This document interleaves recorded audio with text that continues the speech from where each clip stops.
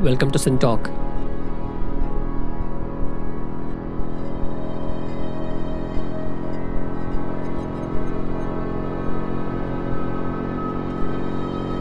The Sin Talkers around the table today discuss the ways of water.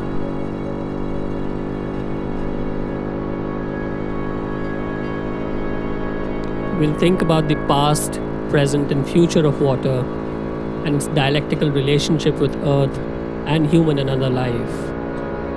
We'll think of water as water, but also as sometimes a metaphor. What is the role played by water in the process of inhabitation? Is water ever in a state of completion? Is it important to keep the rivers flowing? And will there be any free flowing rivers in the future? What will really happen if all the ice in the world were to melt? In what ways is water truly unique? And can something replace water in the very long run? We are pleased and privileged to have three Sin Talkers around the table today. Professor Dilip D'Acunha. He's an architect and a planner and interested in issues of water and watery imagination. He teaches at University of Pennsylvania and Srishti School of Design in Bangalore. Shripad Dharmadhikari is a researcher and an activist with particular interests in water and energy. He lives in a village outside Pune.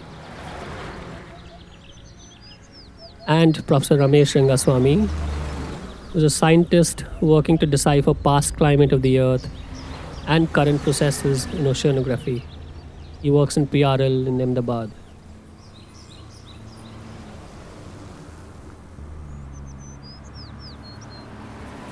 Thanks to all of you for making it. It's a great pleasure and privilege for Sin Talk to have you. Dilip, maybe we set the ball rolling with you to understand at a very high level why you find water interesting. And it's interesting you use the word watery imagination. Why is water interesting to you? I mean, first of all, as an architect, what is fantastic about water, and is that it doesn't hold its own space, as it were. I mean, or perhaps it does, and it eludes us. And I think there is a certain elusive quality to it that mystifies and defies, perhaps because we are so wedded to some of the fixed dimensions of terra firma, of the earth, and so of course that's to some extent that doesn't exclude air as well, but there is that elusive sense, I think, that it brings that then pushes me as a designer to ask. It's a challenge of sorts. Yes, I mean, what would it be actually as a ground of design, as a ground of actually thinking, with a certain, I wouldn't call it lack of firmness as such, but with a certain openness, I would think, with a certain openness, because that, I think, is the best aspect of water, is that it's open, it's fluid, it's relative, as it were, and I think that I think excites me. I mean, there's another aspect actually that I find particularly fascinating is that the issue of water everywhere. There's water everywhere. There's water everywhere. I mean, I think that's sort of popular knowledge. I mean, Yes. And that the human body has some, almost entirely actually water in some sense, and but then water's in moisture, water's in the air, water's in, it's fundamentally almost anywhere, even in the desert. I mean, it's in the dew. But yet actually when we think about it in particularly through maps, we see it somewhere.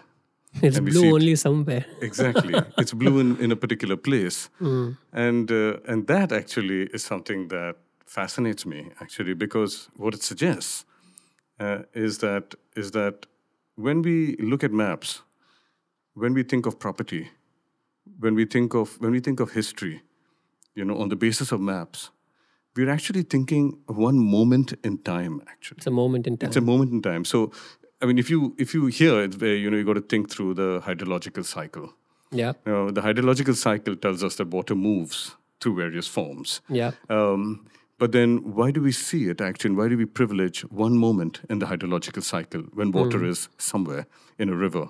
We don't, so surveyors, for example, don't go out to draw maps in the middle of rain. In the midst of rain. I mean, that's the time they just actually keep away because that's the foul weather season. So somehow you realize So our actually maps are the benign version almost of absolutely it is fair weather. It's a fair weather landscape. a fair But weather. it doesn't stop there. Actually, it actually extends into the time of constructing a time of reality that is fair weather, and we have made the rest actually into ephemerality. Yeah. And so if you think of people who live by rain, by the measures of rain, or dew in a desert, these are people who are already marginalized because we have chosen to see water in a particular moment. So there's a time aspect to water that I find fascinating. I mean, and then and so it's not just about its fluidity in space; it's about its fluidity in time. And if we can sort of challenge ourselves to live at other moments in the hydrological cycle, why live in the moment of rivers? Can we live in the moment of rain, of precipitation? Can we live in the moment of evaporation? If we choose to live in those moments of the hydrological cycle, we will probably have a very different legal system. We probably have a very different I wouldn't even call it, may not even be settlement. It may not be a settlement system. But all this sort of leads me into thinking that there's so much that we have defined to be civilization, quote unquote, that is grounded actually in river thinking, which is actually one moment in the hydrological cycle when water is somewhere. Yeah? And Actually, this is a Very very, interesting. very important idea. And I think it has some very practical implications.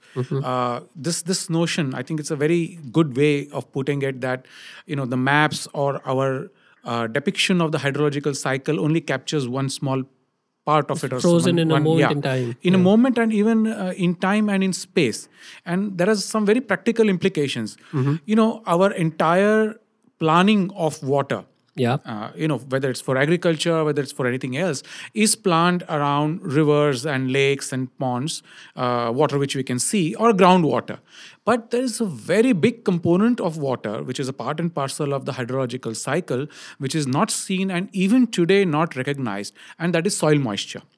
Very large quantities of water are retained by the soil, particularly the topsoil, and that water is the one which really feeds the plants and the crops. But that is never considered in any of the water planning, and I think that has a very serious impact in how we design our systems, how we whether we design large scale canal based systems, or whether we design smaller decentralized systems which can conserve the soil moisture, whether we use chemical fertilizers which tend to degrade the soil and compact it, losing its water retention capacity, or we want to encourage organic fertilizers, which tend to make the soil, much better, much more textured, and increase its moisture retaining capacity. So I think Very it is interesting. Yeah. So Shripad, tell me something. For example, we just change tracks a little bit. Rivers, are they fixed? Clearly, they aren't, right? And I think Dilip kind of touched upon that a little bit. You worked with the Narmada for a bit, and at least engaged with it in many, many different ways over time. And if you just go back in history, look at our current historical present, and kind of zoom out, how dynamic are rivers and river system? Do they keep changing off and on? Maybe we go to you, Ramesh, and whichever way you want to take it. Do rivers change a lot? Yes, do they rivers do. change? They do change a lot. In the modern context, they are changing in the negative direction. They are drying up because of excessive usage. But when the water is plenty, and especially in the plains, they can move around. Certainly, rivers have been changing their courses. Many archaeological excavations have shown that the Indus course had widely shifted. I mean, on either side of Indus, and both in Pakistan and India, we find archaeological sites. Sure. So that is an evidence that rivers have been dynamic in the past, Sure. and they will continue to do so in case excess heavy rainfall events take place quite often, as has been predicted. The rivers can really change courses. Yes. And Shripad, I think, for example, do rivers need water as well for its own sake? Yeah, I think this is a very very important question. But before that, let me just Please. come back to this question of do rivers change or this Yes. thing. So I think let's start with the question of what is a river. And What is I a think again, I think what Dilip has been talking about in terms of we have captured certain fixed frames, and then so we make that into the entire reality. Now a river, of course, when we talk about river, we see a big stream sort of flowing through, and that is a river certainly. But I would argue that every part of the catchment, being wherever the rain falls, and then that rain collects and flows into a stream, and that stream flows into another That's the stream. extended river. Yeah, so every part of that catchment is actually the river. The river. So when you talk about the river, it's the you can talk about different parts of the river. The mouth, you can you have the central part, you can have the origin of the river, but every part of the river is a river. I think that's something which we need to understand. Otherwise, what happens is our fixation again with just the main stem, as it is called in So it's not a line, it's a region. yeah, it's a region. It's many different streams. It's the smallest stream. It's technically what you call the first order, second order, third order streams. But it's all the small streams. It's also the entire catchment, what is called as the river basin.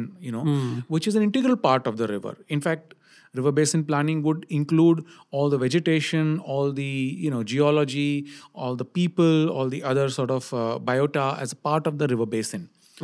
So That's very interesting. yeah. That's very- But the common thread through this, of course, is the flow. And again, I must point out that the flow of a river can be on the surface, but a lot of the flow of the river can also be subterranean, underground. Which is of course not seen, and it's part and parcel of the groundwater, but it's also flowing.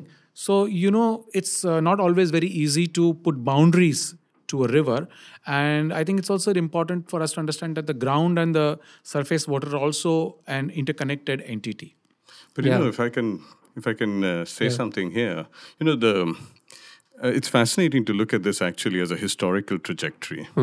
That when you first defined a river, I mean, I think as Shripad just said, I mean, you designed the main trunk, Sure. and then it has evolved actually into its extended. I mean, and this is really the work of a surveyor. Yeah. That they have.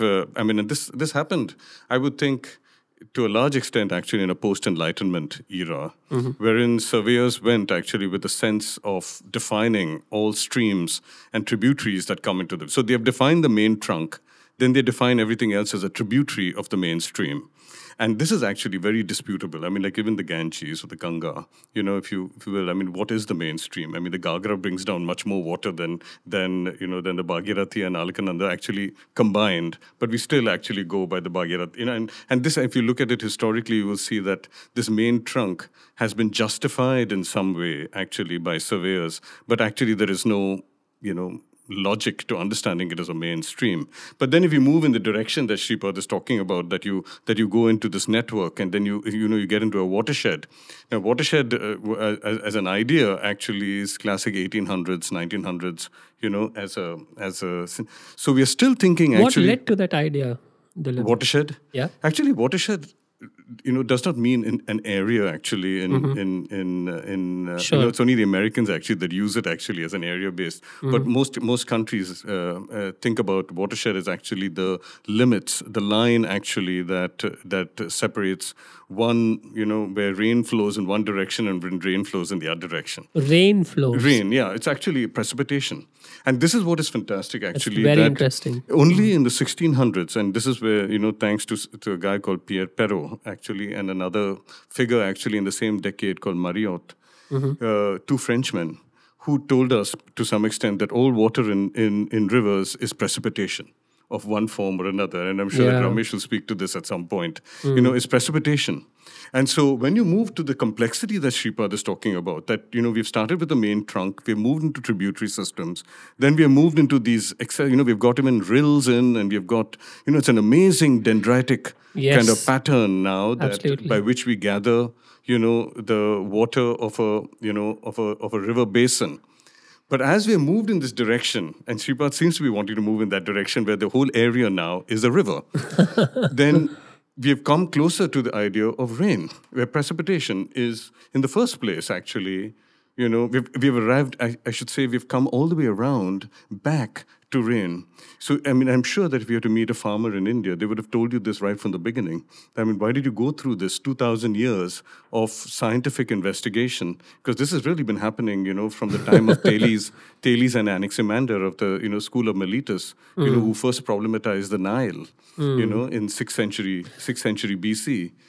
If you had to sort of follow the trajectory from there, you realize that they've come around to what people already knew all along, and it really sort of makes you wonder. But in that process, you've created big dams, you've created all the systems which are all of river thinking, moved in a very fixed exactly. conception of what a river is or what river systems are. That's very right. interesting. I think that there's some very interesting ideas there, and we'll unravel them as we go, Dilip.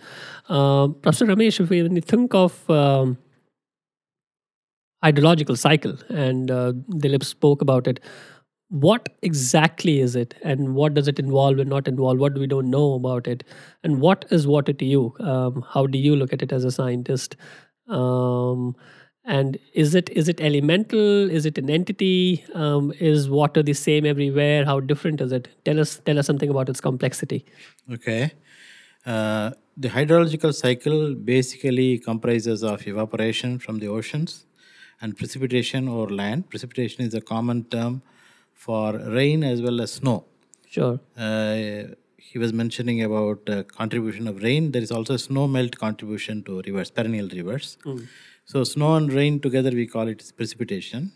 And then when it falls on land, there is something called runoff, which goes into the rivers eventually. And then there is a part which is infiltration, which goes and recharges the groundwater. Sure. Which is what Shripad pointed out. This groundwater also slowly flows into the ocean. So that completes the cycle. The water starts from the ocean, goes through different parts of land and goes back to the ocean. That is the hydrological cycle. So there isn't a single water molecule in the world which has never been in an ocean.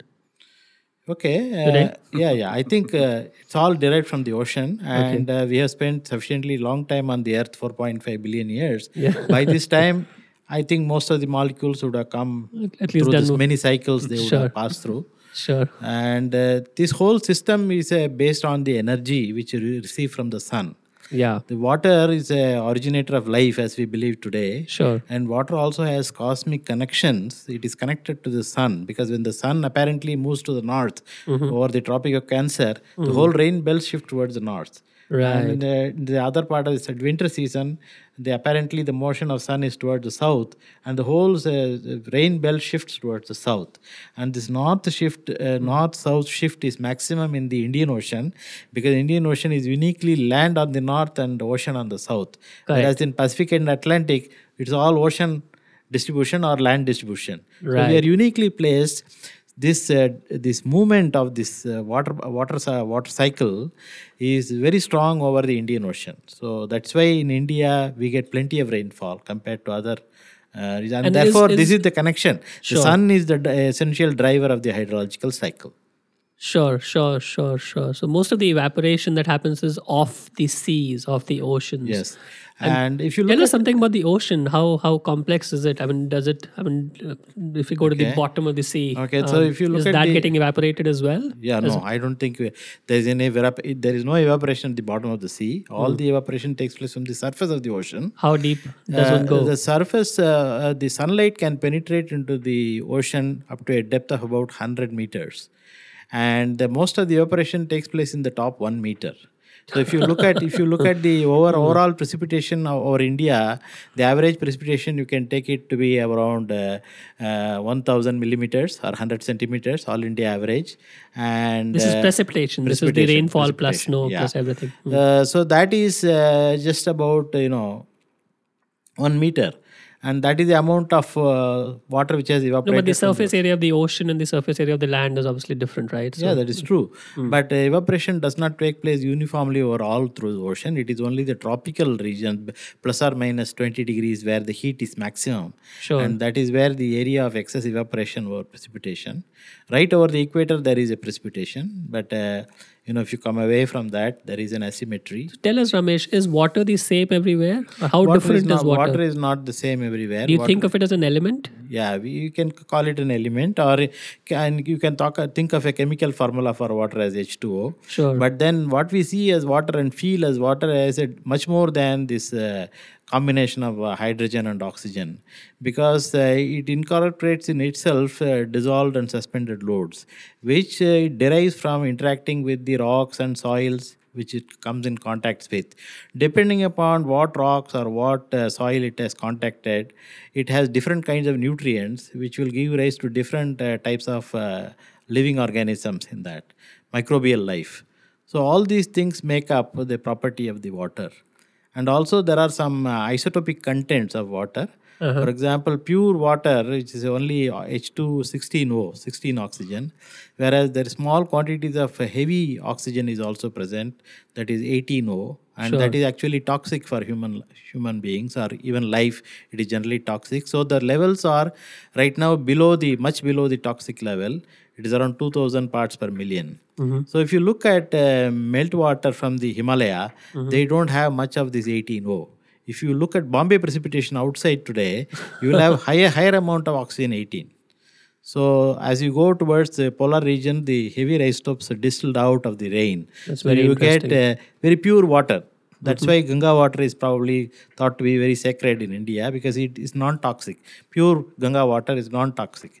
Whereas if you get rain in the tropical belts, you may have slightly higher amount of oxygen 18. Still, it is below the toxic level, but oxygen 18 is not good for And do you think of rivers and oceans as being different kinds of water systems? How exactly are they different Certainly at a they are very different. conceptual Firstly, level? the obvious difference is the salt content. The ocean has 35 grams per kilogram of water. 1 kilogram of seawater has about 35 grams of water, whereas the water which you get in rivers and freshwater lakes doesn't have so much salt content. It has minute, very small amount of salt. So That simply has to do with the fact that the rivers are flowing? No, it is not, because it has been distilled out because of it has undergone the process of evaporation from the ocean, where the salt cannot evaporate. It stays behind in the ocean and only the water vapor comes.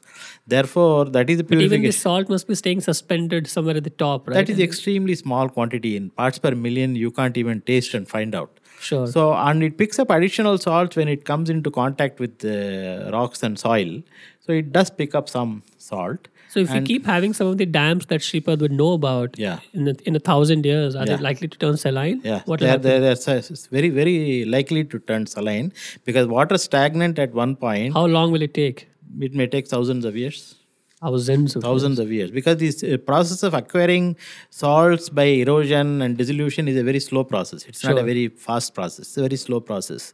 And the more immediate danger is there will be oxygen levels in the water. Stagnant water will become very low. It will be anti-life. I mean, a life cannot survive in waters which are very poor in oxygen. What exactly is the difference between stagnant and flowing? It's just flowing the water, oxygen content. flowing water is continuously in touch with the atmosphere, so oxygen continuously It dissolves. supports life and it. Yes, it continuously dissolves in water. Whereas if the stagnant water, only surface part of the water is in contact with the atmosphere, and that is being consumed by organisms in the surface itself. So the deeper water becomes anoxic, and sometimes very dangerous levels it can build. For example, we had an accident in Cameroon where there is a lake built up a lot of carbon dioxide, and suddenly all the carbon dioxide came out into the atmosphere, killing people in the vicinity. So this kind of things can happen if you keep water stagnant for a long time. It's very interesting. But interestingly enough, I think you use water in both the senses, sort of almost interchangeably all the time. I mean, you use it as an element, and then you use it as a compound. Yeah. As H2O. And so when it is in the form of H2O that you're talking, then you speak of the dissolved salts, and you speak of the pollution, and you speak of elements, you speak of compounds in it that actually pollute it. But then just as easily, we move into talking about water on more general terms, which is almost as an element separate from the earth. So it moves through the earth, whereas. So Water I just moves feel that through there the we earth. get into a bit of a fuzzy ground, as to when water is moving through the earth and when the earth is water. So I mean, I could have, sort of muddy water. I mean, that I could call mud. It's Yeah. like the Mississippi is called the Big Muddy. Yeah. But we choose to see it as water. I could also choose to see it as liquid earth. At the same time. So you get into fuzzy ground, and so But somehow today, I think because we privilege our thinking in the hydrological cycle so much, we think of some kind of pure water. I mean, we think of water treatment systems. We think of this, and so it's very. We speak of the compound water very easily. Yeah. H2O. That's right. So Dilip, you're almost implying that water has been subordinated by land. for way Oh too long. yes.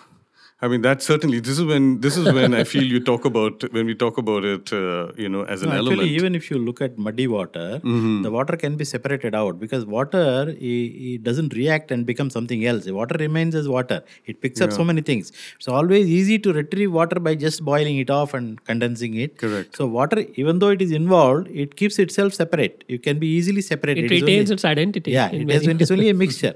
So it Yeah. doesn't get spoiled. Even in dirtiest way, I think in Israel, people are trying to take out drinking water from sewage. And they recently demonstrated. So the water remains pure and it can mix with so many other processes. It can go into many mixture with many other compounds, but it can be always retrieved in the pure form. But that same argument, I mean, I could actually draw out salt from seawater, and it's a mineral, and I could easily say that the sea actually is a mineral, called salt. Yeah. It just happens to have water, in it. So again, I mean, I think that Yeah. these are subtle ways in which actually we have subjugated water, and sort of and privileged it in certain places. I would say we've kept it in the ocean, and we've kept it at a distance, and we somehow believe that we live on dry land, and I think that act So of your conception is a lot more porous, where Oh yeah, I mean, I think there's a lot more fluidity. I mean, I think the presence of water and our choice of seeing it where we want to see it actually just reveals to some extent our disregard for it in a way. I mean, it is and maybe it is so malleable that it has just allowed itself to be read in this manner. But I feel that the subjugation is really witnessed, I think, in this in the act of separation, where we have told water, be there, don't come here. And we have now become so uncomfortable with water. I mean, it's sad actually to be here during the monsoon. Actually, in a place like Bombay, where slowly we're beginning to see actually this erosion of the love for the monsoon, because it becomes such a pain. I mean, Yeah. any thought of rain coming, it says, oh God, we're going to be flooded, and so we've started looking upon. I mean, I'm sure Shripad will have a lot of thoughts on this. That we marginalized it to this extent, but I really think it comes from an act of colonialism. I think our first act of colonialism, to some extent, was by putting water in its place. You kept water in its place, and you've subjugated it by being there, and not being here, and you've controlled is it. that and you've, because it's perceived as a threat, or why would it be? I mean, if the Portuguese or the English or whoever No, I think it goes back many more centuries than that. I mean, Sure. it goes back really. I mean, like I've said, to Thales and Anaximander in 6th century BC, Right. who really first asked the question of the Nile, and they problematized the Nile But, when I it mean- flooded. They called it a flood. Yeah. But nobody in Egypt saw a flood. It's just that water rose, and they moved water into their field. But here came these so-called natural philosophers, and they looked at it and said that they saw water crossing a line, and it's water crossing a line that they drew. So and this is what I often say: what is flood? Flood is nothing but water crossing a line drawn by a human being. yeah. And yet we have not pushed ourselves to rethink the thing that we're talking about. We still want to say that that's a river in flood. I mean, and we've actually now even made flood into a natural phenomenon. That ecologists believe that there's a floodplain, and that flooding actually creates ecologies and ecological cycles. I mean, that sounds absolutely bizarre, because flood is something that we have created ourselves by defining a river or defining something as a containment of water, and this thing. So it's the most unnatural thing, Flood is the most man-made, sort of phenomenon. Would you say know, that? in Would terms you of say that? defining- I'll say it's a man-made notion. I will not say it's a man-made phenomena. The phenomena has always been there. It's a part and parcel of the natural phenomena, but it's a man-made notion. we said that this is the line. If water crosses this, then it's flood, and if it stays within those boundaries, it's not flood. So in that sense, I think the notion is man-made, but not the phenomena itself. But Shripad, if I can interrupt you for a moment, I mean, it's not that when water crosses a line, it's flood, and when it is, and when it is there, it's not flood. I think it's more like saying that when it is behind the line, it's a river, and when I say it's behind the line, it's a river. That, I think, comes into question, actually, when you question flood. You question the existence of the river. Right. In the So first I place. think what you're saying is that,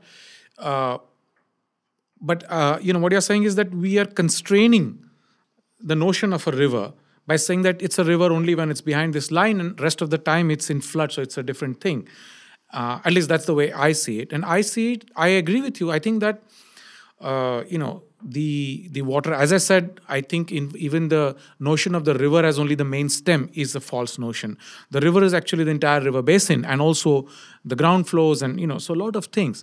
And I think so we humans, in trying to understand it, have limited. What would you say to that, Shripad? I mean, do you think water has been subjugated? Yes and no.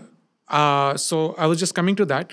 I'm saying that we have tried to, in trying to understand rivers and like any other natural phenomena, we have also put some limiting notions to it. And I think this is a part of the reason is, in trying to understand it, we break down into smaller parts which are more understandable, which is the typical modern science, the reductionist approach of modern science. And it's useful. I'm not decrying that. But I think there's another phenomena which takes place, and that is when we are trying to use nature for meeting our needs, wants, and then luxuries. Okay, so of course all human wants are met from nature, but as we started making increasing demands on nature and natural resources, then they started becoming things which are there for human consumption and human use. And I think that's the point where we started putting this arbitrary notion. So a river is important to generate electricity if it is channelized. Yeah. And therefore this channel is the right place of the river. Anything above that is flood, because then it is harmful. These notions, I think, came as we tried to increasingly usurp, the natural resources for our own needs. I think that's the way I would see it much more. So I would say it's true that we have put these notions, and a lot of that comes from trying to, divert and use resources increasingly for human ends. Interesting. Ramesh, why don't we change tracks and maybe I would like to comment on this before we go. Please. See, rivers have been naturally, they have found, rivers have been there for quite some time, even before man existed on this earth. How long? Man has existed in the modern man 100,000 years, not before that. Okay. So even before that, rivers were there. Rivers, they choose the natural paths available for them to flow where they're low lying. Water finds its own level. Yeah, so now work. we're talking about modern man and definition of rivers and flood. If you observe a river for about 30 years, you know what is the mean flow. We define an average. Sure. If it exceeds that flow, we call it flood. It is not that we are trying to subjugate water. Actually, we are subjugated by water. We can never subjugate water. I don't think we can subjugate water.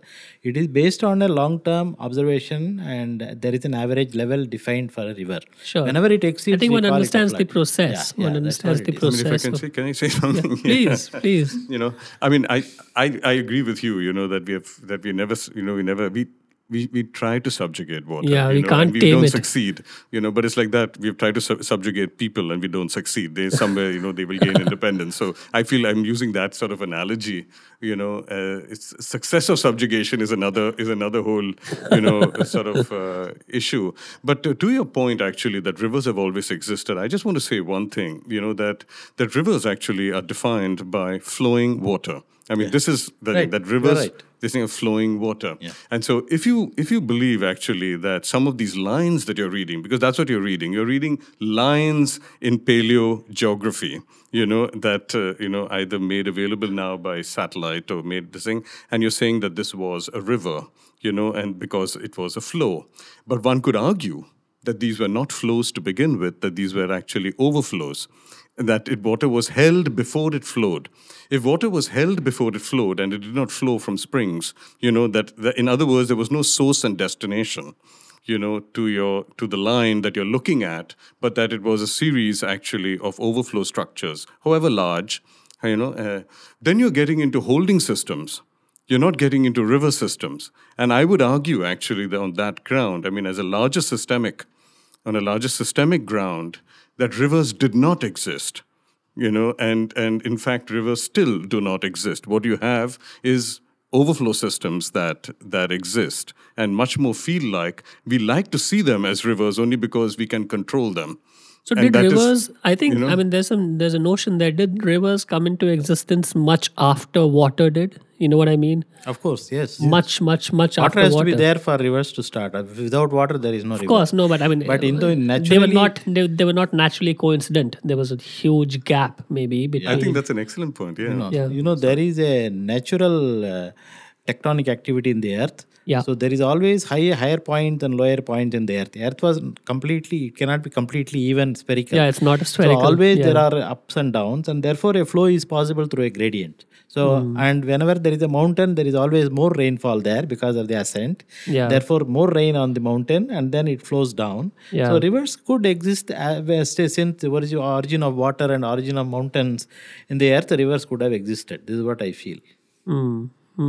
But I could easily on that ground. I mean, when rain falls, actually, I could look at it as it soaks. Like Yeah. Shripad said, it goes into the ground. Yeah. So until the ground is saturated, It won't start only flowing. when it is saturated, Do you then get the does river? it go? Does Yeah. it extend? Yeah. So if I look at every drop falling on Earth, as actually holding, and then saturating, and then It's a and then post-saturation overflowing, event, yeah. It overflows, and so that holding happens, comes first. That happens only in the plains. When it falls on the rocks of the mountains, there is no soaking. It just flows down. No, even there, I can argue momentarily. Momentarily, actually, there is a stopping. I mean, there is a thing. It's only when saturation. I mean, here I'm talking on a relative scale. Okay. There could be something happening immediately and something happening on the longer term. Okay. But if one looks at it like this, I'm just thinking of the benefits. I'm saying, for a moment, if you suspend the notion of a river and you give into holding systems, then you're talking really about overflow systems, and holding comes first.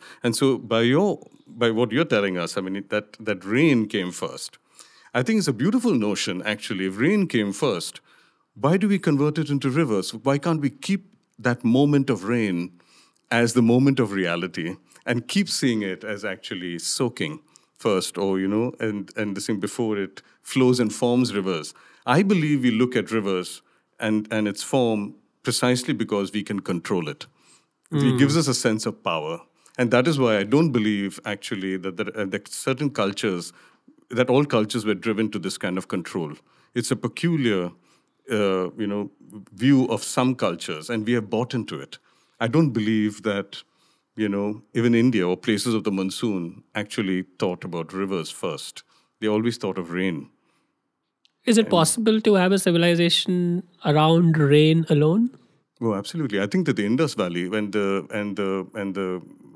Ganga, if you want to call it a civilization, because I now hesitate to use the word civilization. It's so associated with rivers. Sure. But if I'm thinking of it as rain and driven by rain, then I'm really looking at the Indus. I'm looking at even the Nile. Nile is the monsoon again, actually, that is overflowing through Egypt. It just happens to be the leeward side and not the windward side of the Ethiopian highlands. But I would think that these are all rain civilizations, and rain civilizations were not linear on rivers. They were on things like the Nile or the Indus or the Ganga. People lived in the Ganga. They lived in the Indus, and they lived in the Nile. So on that basis, I could see them as rain. If you want to use the word civilization, they were rain civilizations and not rivers. But we would think of their architecture differently, and I think we would think of their geology and maybe the paleogeology differently. Yeah. Ramesh, do you have anything to say to that? Water. I can understand that water is required for civilization. Water is required. People, it need not be necessarily rain, because rain occurs sometime. It doesn't occur sometimes. But there should be a permanent source of water accessible. Maybe a lake or a pond or a river. River people like, because most of the year there was flow in the Indus, in the Ganges, because of in non-rainy seasons you have the snow melt, and therefore I think river was required because they wanted to have water anytime they wanted. So rain, it is not possible. Rain is highly seasonal in some places, unless you go to the mid latitude where it rains throughout the year. But Ramesh, there are so many places there where there are no rivers, but now we have rivers there, like Bangalore, for example. There are no rivers, but we brought the river to Bangalore. Why can't we take the rain to other places? Ramesh, let's change tracks. Let's talk about the phases of water. I think one of the delightful things about water is that it can be snow, it can be vapor, it can be. Yeah. What is so special about water scientifically? Yeah, scientifically, water is so special that it has the highest specific heat of all the normally available compounds, barring ammonia. Of course, ammonia is not so much easily available. Okay. Naturally available compounds, water has the highest specific heat. It has the highest latent heat of evaporation. So this makes it unique in the sense that you can't change the temperature of the earth very highly. I mean, like in Venus, it has gone to 470 Celsius. You can't change the temperature of water because water has high thermal inertia. To heat water by 1 degree, you have to give a lot of heat. Sure. Then only it will heat up to 1 degree. Therefore, any amount of heat you put it keeps the earth stable. It's a in some way. thermostatic. This thing. It's thermostatic. Secondly, water to move, to bring rain and to bring existence of rivers, water has to move. It carries its own energy because when it evaporates from the ocean, it has picked up some energy, which is called the latent heat. Yeah. So when it comes and rains over land, it releases the latent heat. Yeah. Therefore, maintains the temperature gradient between the ocean and the land, and therefore it is able to self-sustain. One of the aspects of life is to self-sustain. So water, the monsoon system is also able to self-sustain because water has the highest latent heat of vaporization. So these are the unique properties of water, and it is a polar molecule and it can dissolve many substances. It is able to control the carbon dioxide in the atmosphere by using it for eroding the rocks. And therefore, over a long term, water has been played. What about snow? I'm kind of reminded of that question in Catcher in the Rye of what happens to the fish when the lake freezes. Yeah. When the lake freezes, the water has a property that its density becomes maximum at 4 Celsius. Normally, when you cool some substances, the volume will decrease and therefore the density will go on increasing. Right. But water density becomes maximum at 4 and then starts decreasing. Why? That is the property because when you arrange molecules in a particular fashion in water, when it goes to a solid state, it is slightly, the angles are changing. The angle between the OH bonds are changing. Sure. Therefore, the ice becomes less dense compared to the water. And therefore, when the ice forms, it is able to float on the water and then completely cover the lake so that the remaining part of the lake under the ice cover is still liquid. And therefore, the fish and other organisms can survive. This is a unique property of water. Secondly, all the volcanism which you see, volcanic emission of carbon dioxide, other things can made possible by the presence of water. What actually happens is in subduction zones, water is going down the oceans. And because water is mixing with the rocks, it reduces the melting point. So rock can much easily melt when the water content is more. If water content is not there, the rocks cannot melt very easily. So water makes all these dynamics very simple by contributing in various ways of the unique property of water. That is so interesting. That's so interesting. And would there have been life on the planet, on Earth, if there was only liquid water or only snow or only vapor? Only vapor, it is very difficult. Only vapor means it will contribute to greenhouse warming. So water is a greenhouse gas. Water is a very powerful greenhouse gas, but it is not. It is being. Why doesn't it heat the planet up then? It doesn't heat because when it goes up, it condenses and comes back as water. Yeah, so that water cycle again comes into play. So is a critical temperature. So the temperature, the boiling so point. How long does it take for the water cycle to go? I mean, is it many about years? 11 days. 11 days. The average 11 days. 11 days. Every 11 days, all the water vapor gets out. I mean, on the average. Sure. On the average, whatever water goes into the atmosphere comes back to the earth on about 11 days. That's the global mean. Ramesh, I think you made a point. I mean, perhaps earlier that that there could be molecules in the ocean that actually don't come, don't emerge at all. I mean, they just remain in the ocean, like in the Marianas Trench or something. Because it is stable. Would you conceive the possibility actually of a molecule having remained in the air all along actually and not come down? Yes, that is possible because theoretically... A water molecule in the air, in the atmosphere. Theoretically, the lifetime is an statistical property. The lifetime goes from 0 to infinity.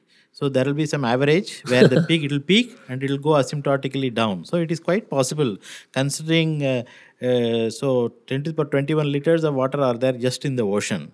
And multiply with the Avogadro number, it is 10 to the power 46 or 10 to 50 molecules of water are there. So it is quite possible that some water molecule stays back in the atmosphere. It's Would quite like possible. to meet some of them. I'd like to meet some of them. I mean, I've heard the term infinite river used actually to describe the hydrological cycle. And there are moments like it's a this loop. actually It's that a speak loop. to its infinite sense. The molecules that actually don't show up.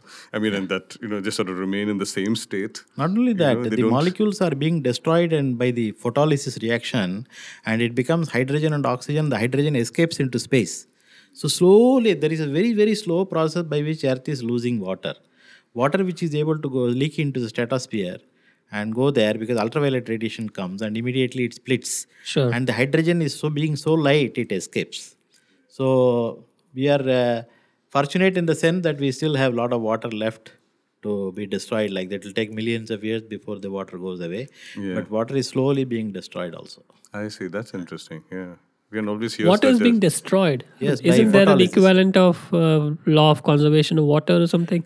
Generally, we believe in conservation, but when you consider the planet as a whole, there is a leaking to the outer space. Yeah. Because of photolysis and the hydrogen part just goes out because it is so light. So very slow loss of water is there. Like Mercury has lost water. Moon has lost water like that. Yes. Because they are small planets, they are not able to have enough Hold it gravity back. to Enough keep gravity the to hold water. it back. So they have lost. Earth being big, it is able to keep the water. We don't need to worry for the next several millions not of at all, years, not of at course. all. Okay, Not so at that's all. good. So it's not quite correct to say that the same amount of water has existed on Earth actually Mostly from the it time is it was. same. I mean, if you have millions of dollars In and historical time scales, yes. In if you have millions geological of dollars and you are going to lose 1 cent, you are not worried about that. Some people are. So Earth is a water billionaire. So Yes. Yes, interesting. Interesting. Shreepad, let's talk about dams for a while. And you kind of engage with that notion for a bit. And if you just try to think back and go forward again, like you've done on a few instances today, what is the core problem with damming rivers? And do you see dams existing several hundreds of years out, or what? I mean, not your desired future, but where do you think it's all headed? Well, dams, essentially, when you talk about dams, and again, dams can be of many different types and can have, many different implications because of that. But essentially, by dams, what you're trying to do, the core sort of notion is that you stop the flow of water Yeah. and hold it back. And then either you divert it out of the river or you change the pattern. For example, in irrigation systems, you would put a wall across the river and hold and store the water. Yeah. And then you would divert that water through a canal outside the river into some other parts and then use it for agriculture. So typically an irrigation system, canal system would work like that. Sure. Whereas if you have a hydropower project, it could stop and hold the water, but then release the water into the river itself. So the dam and run a turbine in the process and generate electricity. Sure. But it would alter the pattern of the flow. So I think what the dam is doing essentially is it's an intervention into the natural system of the river, which is basically flowing in with certain quantity of water, has a certain pattern of flow, has a certain quality of flow of the water, and the dam actually interferes in. What do you all mean of by it. that? What do you mean by quality of flow? Okay. I think this brings us this quality issue. If you remember, just early on, we talked about how water everywhere is different. Yes. And, that's true for a river water also. So when you see a river flowing, actually, it's not just the water that is flowing in the river, Yeah. but it's water with sediments and nutrients. And that's a very, very And critical... and life. Yeah, life, of course. Yeah. Life, of course. But I'm sort of saying Sure. that life is something which is sustained by this. So life also. When you dam a river and the water sort of stops flowing, then the whole nature changes. So a flowing water, for example, cannot necessarily hold all the sediments. So some of the sediments settle down. Professor Ramesh has already talked about how some of the life dies out because it cannot support, there is not enough oxygen, and that cannot support. So that the chemical nature of water changes, the physical nature changes, because the solids, some of the suspended sediments can settle down, and then so the water which is let out of a dam may be completely has a different composition. So if we were to dam all the rivers up in the world, Shripad, what would happen? In fact, what you're doing by damming, I mean, lots of things could happen, but in terms of sediment, you're actually depriving the areas downstream of the sediments, of the nutrition. So, for example, rivers which earlier used to flow and flood the floodplain, Yeah. would actually deposit those nutrients. Now that would no longer happen. And in fact, it also has impacts on the deltas and the estuaries. The estuaries are supposed to be very, very fertile areas in the whole, river, Sure. if you see. And part of that fertility comes from all this nutrition which is being brought by that. In fact, there's a very interesting sort of anecdote, which is I want to narrate here. So there's one former Deputy Prime Minister of India, we shall not take his name, but he was often the butt of ridicule, though he was a very down-to-earth and earthy fellow. So during his election campaign, he's said to have, it's said about him, we never know whether he actually said this or not, but during the election campaigns, he said that this previous government, when it was giving you waters from the dam, it used to take out all the electricity. And, it used to give you this, kamjor pani deta tha. It is to give this weak and, water from which all the strength has been removed. I will make sure that We'll you will revitalize it. Yeah. But actually, you see, the thing is, he was actually playing on something which is very real. If you go to Haryana, when we traveled in Haryana for some of our studies extensively, farmer after farmer told us that the water which comes from the canal, the crops which are irrigated by that, are not performing so well as the water which is They're not irrigated powerful enough. from groundwater. And the reason, there are other reasons why groundwater is more Sure. effective, because you have control exactly when you can apply that water, because that's Sure. in your control. The canal is not in your control. But one of the important reasons is that a water which comes into the canal, typically the sediments have settled down, the nutrients have settled down. So the water is different. And I think this notion is, very important. So, what that person was talking about. He may was have got actually- something wrong, but he got something right Yes, yes. So accidentally. I think this was so.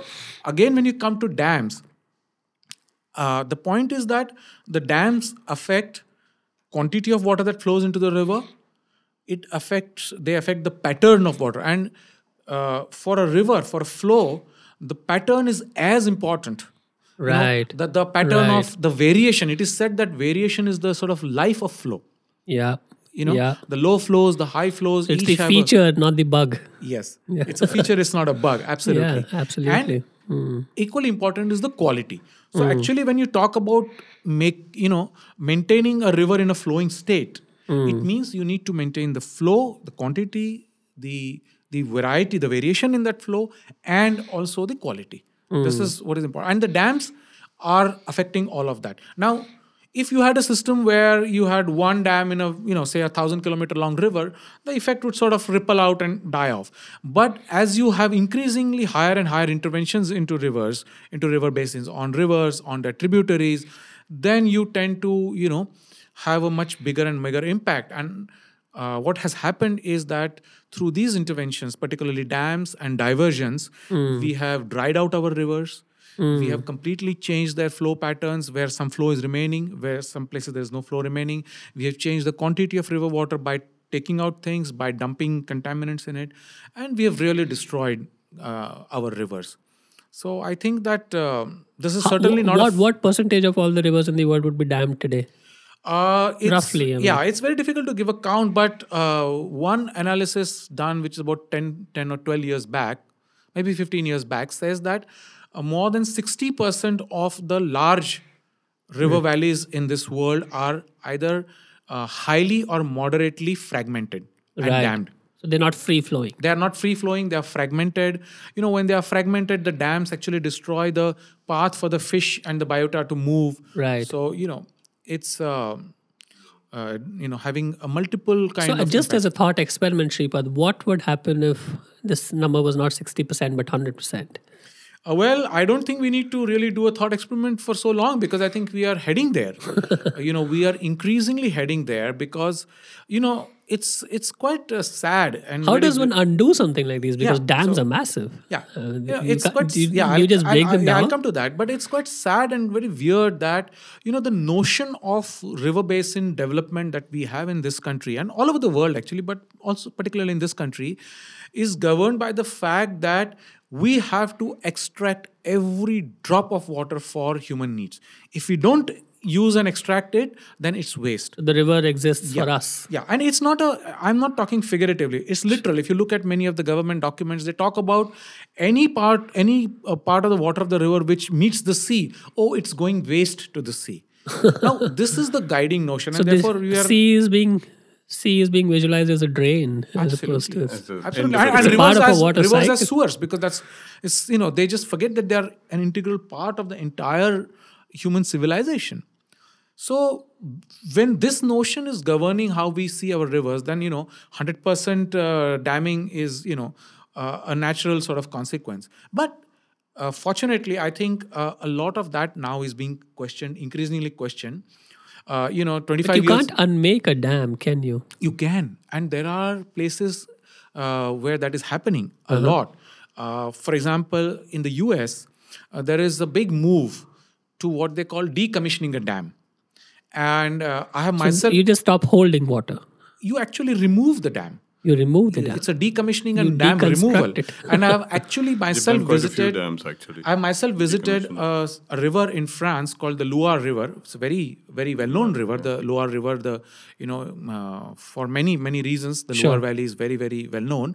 And in the 90s, there were a series of dams which were being built and planned on the Loire River, and there was a very, very strong struggle against those dams to stop those which were not yet done and to remove those which were built. And I have actually seen how one of them was blown out and the river was, opened up again. Let go.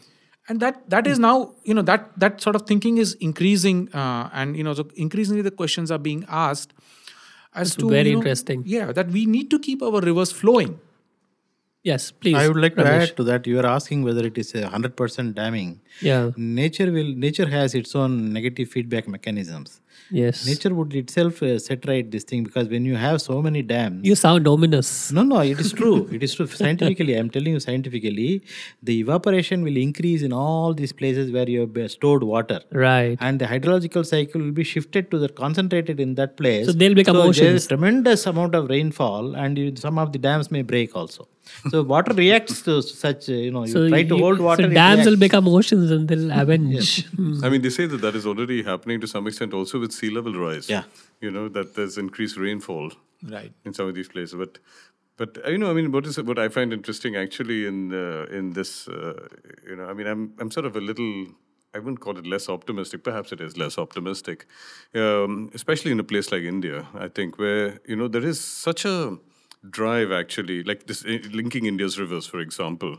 That I think there is a belief. There's a belief that you can simulate flows and life and Right. nutrients and whatever you're talking about that a river can do, we can do. Right. And so it's a matter of putting our Assuming the minds to it agency in some way. ourselves. That's what people will argue, I think, and that is what is frightening. So, it's like we link the rivers and we'll solve the problems later, whatever appears. I mean, and that's the way we've been operating for a number of years. So I'm afraid, actually, that what you're saying with, say, the Loire Valley or, as in America, it's happened I know they've decommissioned dams. I can't imagine that happening in India with the drive to development the way it is. And Well, with the they have to faith do it in that this we way. have No, in I agree progress. with you completely. I'm not saying I'm optimistic about India. I'm just saying that things are happening everywhere. And I'm not even saying that I'm pessimistic about India. I'm saying that even in India, we have both the streams. Of course, there is a very, very powerful sort of section which believes all that you said, Dilip, that, we can simulate nature, we can take care of anything that nature, or any obstacle Simulate that nature nature, puts, that's a very good- any obstacle that nature puts in our way, we can take care of that. And I think that mindset is very powerful. But I think there is also another sort of Undercurrent. not just undercurrent, a school of thought, and a lot of people who are actually actively working towards it. I mean, I Sure. believe that the Narmada struggle, of which I was a part, was a part of the struggle to keep the Narmada River alive and flowing. Right. And there are hundreds of such groups in the country. Now, yes, I'm not optimistic about the balance of power as yet, but I'm saying that the idea is very much there in this country. Also, people have been talking about it, from since many years. So I Sure. think that That's interesting. yeah. That's interesting. Dilip, what's the future? Why don't we spend the last few minutes thinking of that? Do you envision a future where water is not subjugated, as you put it? That's right. I mean, I would like to see the future. I mean, and this is where, again, I speak as a designer. So Please. to me, the future doesn't exist outside of my agency to some extent. I mean, I would like to see myself sort of participate in making the future. Sure. And the future that I would like to make actually is a place of liberated water, I mean, and I think that, much of what Shripad is talking about. What does that mean? Yes, what does it mean actually? What would that mean for design? What would that mean for our cities? What would that mean for the way we live? I think that one way I would like to see it, is that if we had to even learn anything from the fact that water is everywhere, I think it would, how would we actually realize that in our technologies? And what Shripad is talking about, I think, I feel that the problem begins with actually rivers. I mean, that we have actually controlled water before we have controlled rivers. Right. And so to me, the liberation, it's not about breaking the dam and releasing the river. It's about releasing the river itself from the lines that we have bound it with. Yeah. And if we can do that, I mean, I think we will see cultures that that are suffering today actually at the hands of rivers, because rivers have become drains, like in Yeah. India. I mean, they become drains precisely because they were designed to be drains. Yeah. We put them within two lines to be drains. I don't know to why drain people are the land. surprised about it to begin with. I'm sorry? I mean, there should be no surprise about that fact. Yes. That fact. Yeah. Exactly. There should be no surprise. I mean, that this was intended for the last 2,500 years. That's what we did, and we got it. So I would like to see a future, and make a future actually wherein we are working with water in all its forms, working all with its water forms. everywhere. That we are not thinking of the desert as a hard place to live, but we are working with the dew there. Sure. Just because we think Sure. of it as a hard place because it's hot and there's no water. Sure. There is water. People have lived with canal systems. They lived with all kinds of systems in so-called harshest places, which are not really harsh. That's and so I very just think I interesting. would like to see everything will begin from this one act of actually dissolving the line Around the river. of separation of land and water, and I think that very would interesting. lead to a lot of things. Ramesh, what's the future? Much of this problem is accentuated because we have to provide water to millions of people. The population has increased. That's why that's a major component. Because the water is always available, but the demand is increasing because the population is increasing. And as a future, I see that the technology will come with a solution, like we will have more desalination plants you can get fresh water from the oceans, and we can use solar energy, which is available in plenty. So people are working towards these two, using solar energy, making desalination plants so that we can get more fresh water rather than depending on rain. Interesting. I think you're talking about technology. He talks about a more fundamental reconceptualization, and that's interesting. Thank you so much to all of you for making it. We look forward to having you soon again. Thank you. Appreciate it. Thank you.